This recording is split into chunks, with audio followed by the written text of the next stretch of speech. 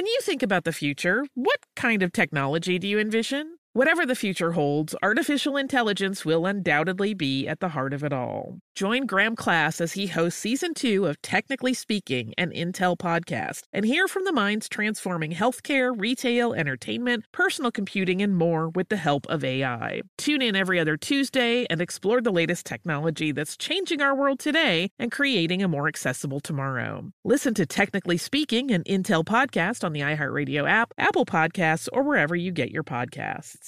What does every grocery store aisle now have in common? Products that come in paper packaging. And not just the obvious ones like cereal boxes and juice cartons. From beauty products to boxed water, there are more opportunities to go papertarian than ever before. So why should you? Because paper comes from a renewable resource and can be recycled up to 7 times. Simply put, it's the smart choice for the environment. And it turns out the easiest choice for you. Learn more at howlifeunfolds.com/papertarian.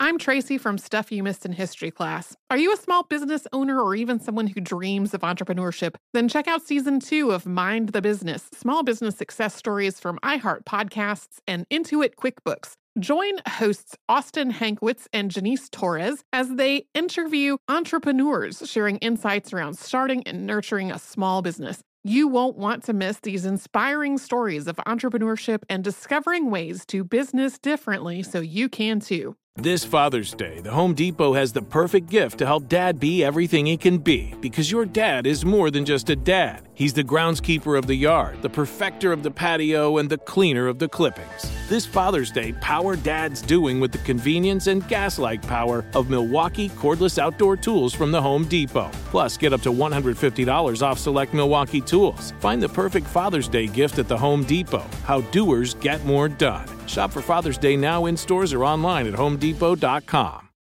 Welcome to Stuff You Missed in History class from HowStuffWorks.com.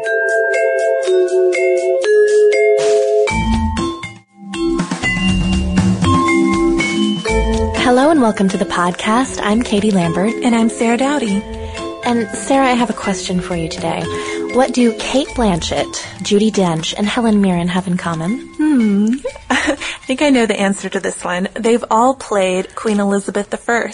Actually, Helen Mirren has the distinction of playing Elizabeth I and Elizabeth II. Right, so you don't need to send us any correction emails for that one. But it's not just Hollywood that has a fascination with Elizabeth I. She was a really interesting person who had a very long reign during contentious times. Yeah, she's brilliant. She's incredibly intelligent. She balances her country in a very contentious time. And what she's probably most famous for, though, is being the Virgin Queen. Right, but was she really the Virgin Queen?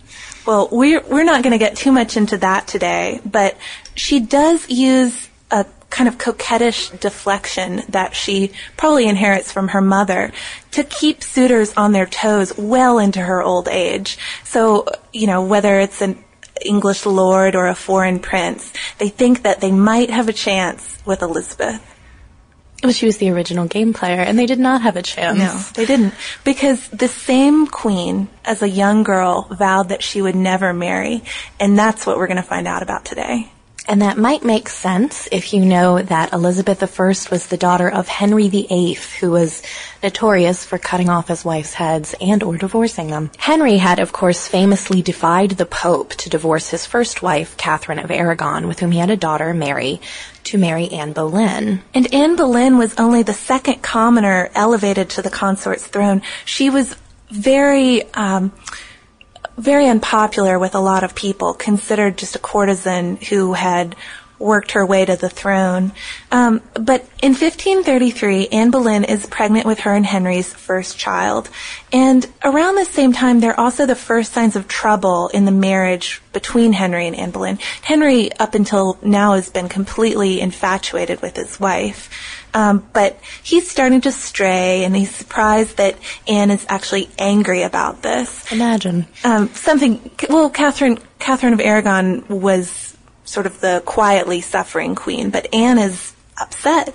And Henry wants a son very badly, as does Anne, because this will cement her place in Henry's life. He needs an heir. That's largely why he cast aside Catherine of Aragon in the first place, because they didn't have a living son. And everyone thinks it will be a boy. It's only the famous astrologer William Glover who says that Anne will have a woman child and a prince of the land. But, surprise, on September 7th, 1533, a daughter is born in a bedchamber decorated with tapestries of St. Ursula and 11,000 virgins. And Henry is not the most supportive husband after the birth of his daughter. To say the least. He tells Anne, "You and I are both young, and by God's grace, boys will follow." But there's still been all of these celebrations planned for the arrival of a prince, and they go on with most of them. They have to add an S to the birth announcements, altering prince to princess. Elizabeth does get a Te Deum for the celebration of a new heir and a really fancy christening. She's wrapped in purple and fur. But she doesn't get the attendance ceremonies that would be fit for an heir. Henry cancels the tournaments that have been planned, the fireworks. London doesn't celebrate the birth with bonfires. So it's kind of played down. At least from Henry's side, but Anne is just infatuated with the new baby, and she really wants to breastfeed, which was considered a big no-no. Not okay. A queen cannot breastfeed in this time. No. And they treat Elizabeth very seriously and very grown up. At 3 months, she's given her own household, which is kind of funny, isn't More it? than a play kitchen. Hatfield Palace. And meanwhile, her older half-sister, Princess Mary, is being horribly degraded. She's deprived of her title. Her household is disbanded. Anne Boleyn is very jealous of Henry and his older daughter and won't let them see each other, and even tries to urge Henry to put Catherine, his ex-wife, and Mary to death or have them dispatched some way. But Henry's antagonizing his old family, but he's not going to go as far as actually killing them. No, and unfortunately, Anne Boleyn doesn't have a lot of luck after this as far as pregnancies go. She does not produce a male heir. She has a lot of stillbirths and miscarriages, which some people say she may have been Rh negative, which now we have things to help you with that at the time. And that would make sense, having the first birth of a healthy baby followed by miscarriages and stillbirths. And that would mean that Anne never would have been able to give birth to a boy. But Anne really knows that it's getting down to the wire about delivering an heir. When Catherine dies in 1536, she's starting to realize her power over the king is waning. He doesn't like her as much anymore. He's realized that she's not a very adept queen, and she knows that if she doesn't deliver him an heir, she could be put aside just as easily. And kind of the chief consolation during this time of miscarriages and worry for Anne is the little Elizabeth, and she visits her a lot, and Henry's actually really proud of his young daughter too. He shows her off to ambassadors, sometimes all dressed up, but sometimes naked, to show how well made she is. Oh, God. It's kind of creepy. Imagine Henry VIII on Facebook. It'd be all over that place. Oh, he'd have the naked baby pictures. But it ends up not working out, and to say the very, very least, he accuses Anne of adultery and treason, among other trumped-up charges, and also has their marriage declared invalid, which makes no sense, because how could it be invalid and she could also be committing adultery? Oh, well, he slept with her sister before they were married. Oh, that's too close for comfort. So she is executed. Elizabeth isn't even 3 yet, and because the marriage was declared invalid, Elizabeth is also now illegitimate. So this is obviously an incredibly traumatic event in young Elizabeth's life, and she's precocious enough that she probably realized pretty quickly what had happened. She asks why she's gone from Lady Princess to Lady Elizabeth, and we don't actually know how she was told of the death, but it probably happened pretty soon. And I'm assuming it wasn't in the most sensitive way. Henry gets remarried very quickly. It's, like a week after the execution? Yeah, a little more than a week. To Jane Seymour. And this new wife wants Henry and Mary, his daughter from his first marriage, to make up. Who's been so insulted and cast aside and neglected. Right. So their relationship improves.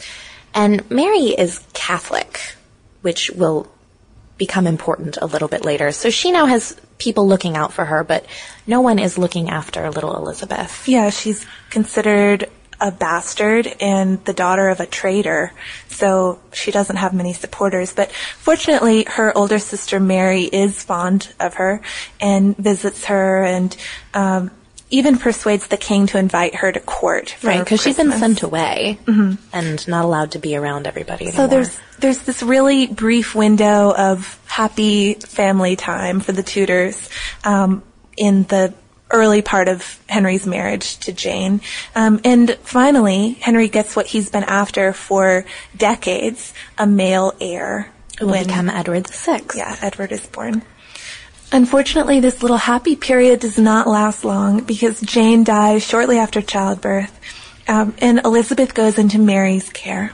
And Henry, of course, marries again, Anne of Cleves, and little 6-year-old Elizabeth writes a very precious letter to her new stepmother asking if she can come to court. And Anne is very charmed by this letter. Elizabeth is so smart, and it's very polite, and Henry gives a very rude response, forbidding her to come. But we're kind of glossing over these marriages here, but briefly, Anne concedes annulment to Henry because Henry says that he can't sleep with her. He's unattracted to her. And Anne actually retires and lives a pretty comfortable life. She's lucky she escapes the axe because she's so willing to give in to any of Henry's demands.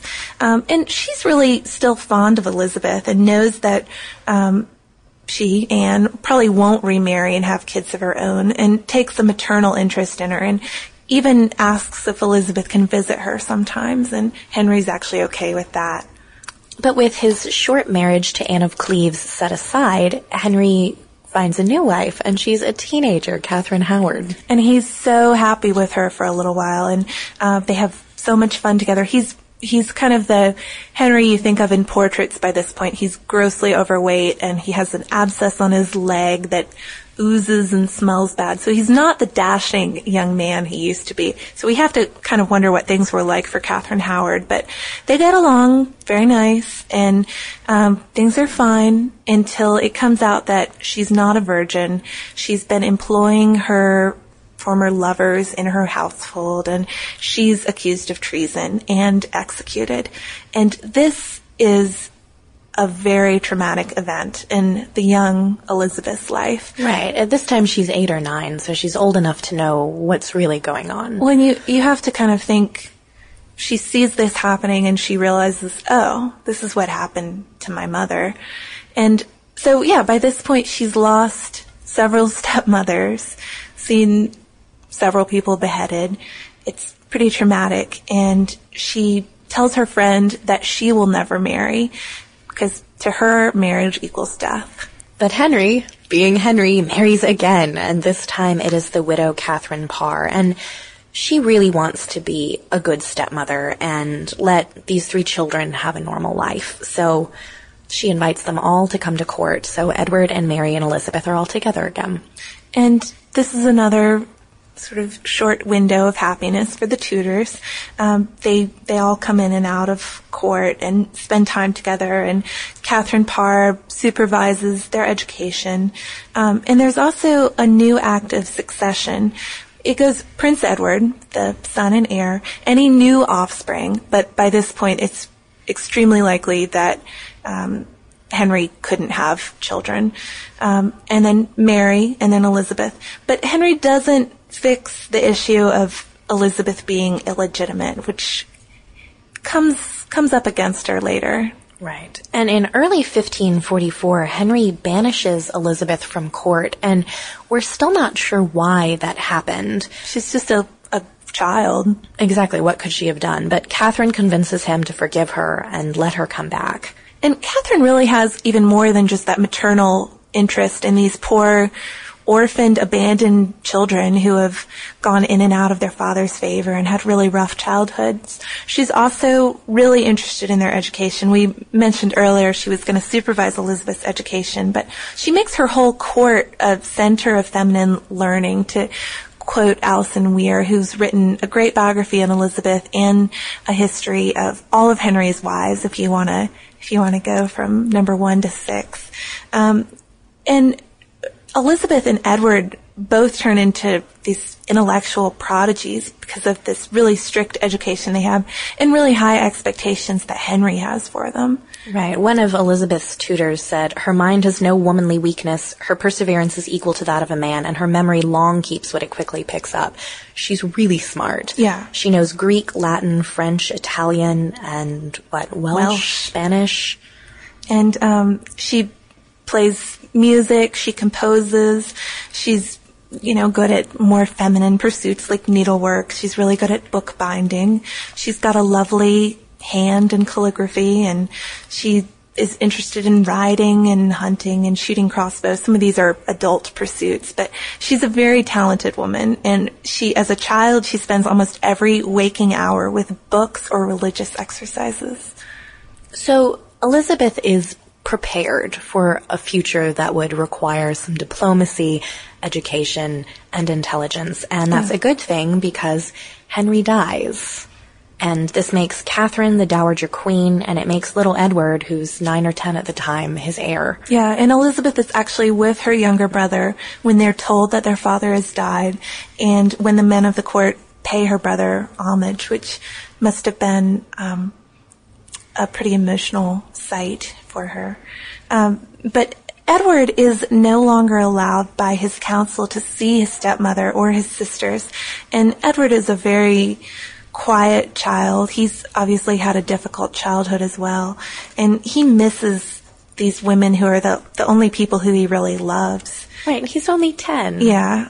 So I have a lot of sympathy for little Edward. He writes to them a lot, and it's generally kind of a sad time again. And again, since Edward is so young, there are other people who are taking positions of power, and a man named Edward Seymour becomes Lord Protector of England.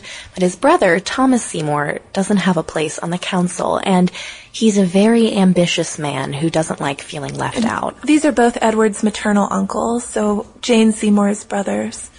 And Thomas Seymour decides that perhaps the best way to finagle his way into power is to propose to 13-year-old Elizabeth. He knows Mary is Catholic, so she's not going to be a good match. But Elizabeth seems pretty good deal. So he starts flirting with her and courting her. And she's only 13, but she knows that it's about his ambition. Still, she's 13, so she's kind of flattered. But she still turns him down. Says, neither my age nor my inclination allows me to think of marriage. So he goes back to an earlier love, Catherine Parr, who is the Dowager Queen. And Catherine had loved Thomas before marrying Henry VIII. Right, but once the king decides he wants to marry you, you marry the king, especially if the king is prone to beheading people. So she ended up with Henry, of course, but now she has her chance. The only problem is that she marries him with what is called indecent haste at the time. It's just a few weeks after Henry died, and something that quick would have to be approved by the council because it's so soon she could potentially, let's say, have had a baby with Henry, and then you would never know. And then whose baby would it be? Exactly. The line of succession is muddled once again. So she marries him. They're in trouble, but they're forgiven because little Edward really likes her. Yeah. So her young stepson likes her. He likes his uncle. So he's fine with the marriage. He doesn't see the political implications of his very ambitious uncle getting a little bit closer to him and to his affairs. And Elizabeth goes to live in this household with Catherine Parr and Thomas Seymour, and people are a little bit scandalized, or at least Mary is. Mary is scandalized that, that Catherine accepted the proposal only 6 weeks after becoming a widow. But Elizabeth is basically just like, I'm going to do whatever I want, or I'm at least going to wait until this scandal dies down. She says that they don't want to offend the Seymours. They should play it cool because the Seymours have so much power now. And she also says that her stepmother has been so kind to her, it's not really her place to offend her. Right, but things at this household get a little creepy would maybe be a good word, because Thomas still has that interest in the very young Elizabeth, and it's definitely of a sexual nature. Yes. They start romping together, and that's the word that's always used. They chase each other and have tickle fights, and it's all pretty unseemly from our perspective, but to Catherine, Elizabeth is just a child, and Thomas actually jokingly kind of calls himself her stepfather, and it all seems okay. It just seems like a family fun. Well, especially he makes sure that he does it in front of other people, because there's the implication then that if it were inappropriate, surely he wouldn't want to do it in front of his wife or Elizabeth's governess. But since he's tickling this young girl in her nightgown in front of his wife, it must be fine. But things get even more inappropriate when Catherine gets pregnant, and so I assume they were no longer having relations with each other, and Thomas focuses his sexual energy even more strongly on little Elizabeth. He would bust into Elizabeth's bedchamber in his nightgown and slippers, and he would only stay, though, if she was in bed, where he would tickle her or mess with her. And once he even tried to kiss her, and Mrs. Catherine Ashley, Elizabeth's lady-in-waiting, cried, "For shame, don't be careful," and would even smack her on the bottom too. So he's pretty reckless. And she, again, is about 14, so for her this is a little bit of a youthful infatuation. She's flattered by this older man's attentions, and she's a bit too naive maybe and innocent to understand what's really going on. He's a manipulative predator, and she's too young to see it. And Catherine Parr is so oblivious, she even joins in sometimes with these romps. Just everyone having a grand old time, apparently. But Thomas is worried because Elizabeth can't quite conceal her infatuation. So he's worried he's going to get into trouble. And so he tells Catherine that he saw Elizabeth with her arms around a man's neck. And of course, the Dowager Queen is horrified by this and asks Mrs. Ashley about, what, do you know anything about this? And Mrs. Ashley doesn't want to get involved. So she refers her to Elizabeth. Passing the buck. Yeah. And Elizabeth, of course, says, that's not true. I don't even know any men outside of your household. And that's when Catherine gets her first inkling that something is amiss, because if Elizabeth isn't lying, why is her husband? And so some accounts have her finding Elizabeth in Thomas's arms in that April. They come apart, they're ashamed, and no one thinks the relationship was consummated, but clearly that was the track they were on. It was going in that direction. So Elizabeth leaves the household. I believe she's asked to leave by Catherine. Yeah, and there's a really awkward meeting between Catherine and Elizabeth right before she goes, when Catherine tells her, "God has given you great qualities. Cultivate them always and labor to improve them, for I believe you are destined by heaven to be Queen of England." And Elizabeth is so ashamed she can't even look at her. No, and of course at this time she realizes that she hurt Catherine, and the ladies part maybe not on the best terms, but they do make up later because Catherine realizes, she's only 14. She had no idea. Yeah. And Elizabeth is never so foolish again about her honor and her place in the succession. She realizes that she jeopardized it all. And Elizabeth takes care after this to appear as the perfect Protestant woman. She's dressed very plainly, she's modest in demeanor, she's very sober in general, and she wants to give off this, this image of being not that kind of girl. And this essentially saves her life later, but we won't skip ahead to there quite yet. Catherine and Thomas do have their child. Catherine dies in childbirth, and it's sort of the beginning of a rift between Elizabeth and her older sister Mary, who had gotten along pretty well before then. About 7 months after the baby is born, Thomas is executed for treason. This is his ambitions really throw him to the wind, don't they? You have to roll your eyes a little bit. He's caught with a knife outside of Edward's bedchamber, and some people think Elizabeth is involved too. They're both questioned extremely thoroughly, but she holds up much better than you would think a 14-year-old would to that kind of questioning, and she's perfectly calm, cool, and composed. Yeah, she acts like the ideal woman for her brother's court. And her little brother Edward likes her a lot, but he wouldn't have had any power to save her should she be implicated with Thomas's treason. And speaking of Edward, about the same time, he comes down with either tuberculosis or some other sort of respiratory infection. We're not sure, but it's very clear that his health is in grave danger and he is about to die. And this is when all the succession stuff just blows up. So back to that line of succession we were talking about earlier, the one that Henry decreed when he married Catherine Parr.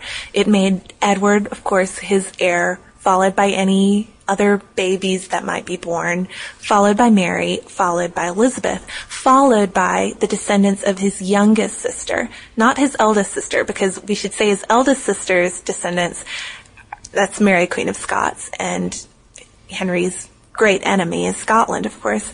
So his younger sister's heirs are kind of low down on this line of succession, but they jump to the top right after Edward dies. And their interests put forth the teenage Lady Jane Grey, who, again, is a descendant of Henry VIII's youngest sister, Mary.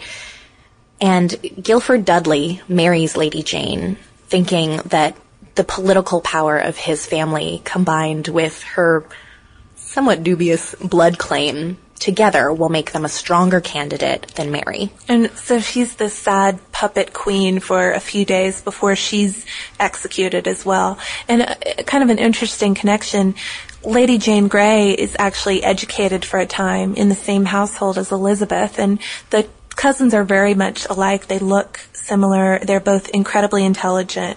But Elizabeth takes no part in this coup, which is pretty smart because it doesn't work. Right, and Mary gets the crown, and she initially has a lot of support. People like her despite the fact that she's Catholic, but she loses that very quickly when she marries the very Catholic Philip of Spain. And then, of course, she sanctions the burning of 300 Protestants over her reign, getting the name Bloody Mary. So that doesn't really endear a queen to her people. No, and the people decide they want their Protestant Elizabeth instead to get the Catholics out of their country.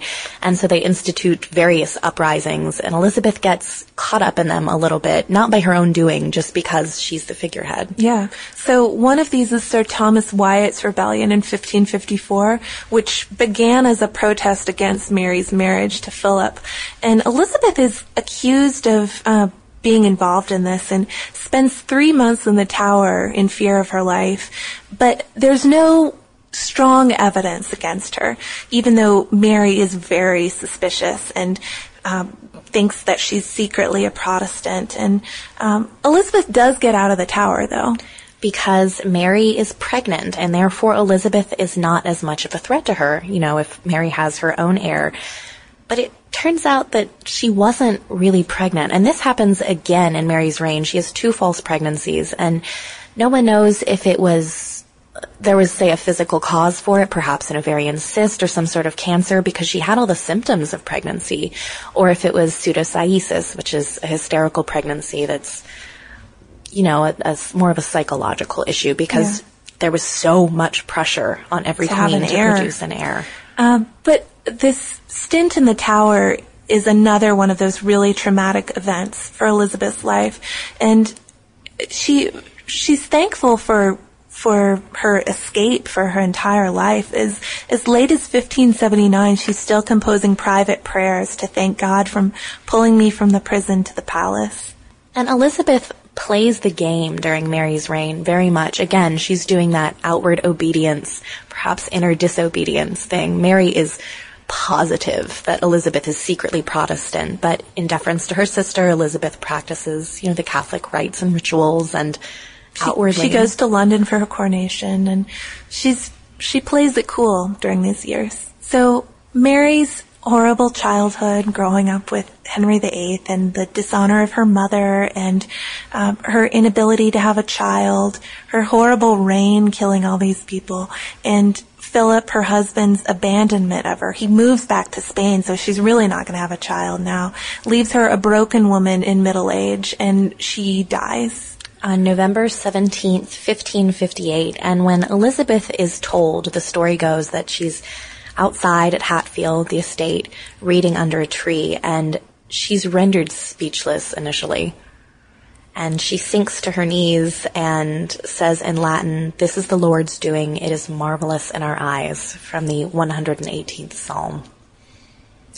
And I think she's provided us with the perfect ending words to our podcast. Elizabeth goes on to be a wonderful queen, but that is a story for another day. But if you'd like to learn more about Elizabeth's father and her childhood, you should check out the top 10 heads that rolled during the reign of Henry VIII on our homepage at www.howstuffworks.com. For more on this and thousands of other topics, visit howstuffworks.com. Let us know what you think. Send an email to podcast@howstuffworks.com. And be sure to check out the Stuff You Missed in History Class blog on the howstuffworks.com homepage.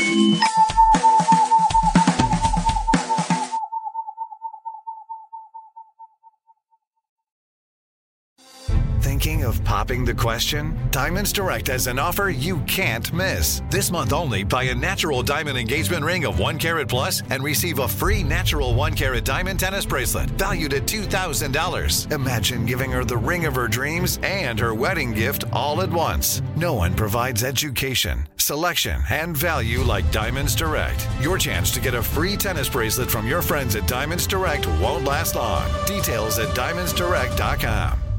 Happy Pride from Tomboy X. We just dropped our Pride 24 collection. Queer founded, queer run, and creating size and gender inclusive underwear, swimwear, and loungewear for all bodies, so you feel comfortable in your own skin. Visit tomboyx.com to shop. Olay's new Indulgent Moisture Body Wash covers your skin in layers of rich moisturizers and vitamin B3 complex, transforming your skin from dry and dull to moisturized, soft, and smooth in just 14 days. Feel the best in your skin and glow with confidence, all pride. For the third year, Olay Body is a proud sponsor of iHeartRadio and P&G's Can't Cancel Pride and supporter of the LGBTQ+ community. So this pride, glow with confidence, not just all month, but all year long. Check out Olay's new Indulgent Moisture Body Wash online or at your favorite retailer. You wouldn't expect to hear that we're America's third best city for beer like this one. Or home to vibes like this. And this. It might surprise you that we're top 10 for immersive art that's like, whoa. And, not to mention, we have one of the top zoos in the country. So can a city with the country's best pro soccer team, ranking as a top culinary destination in the world, be in your own backyard? Yes, Columbus. Plan your summer at experiencecolumbus.com/summer.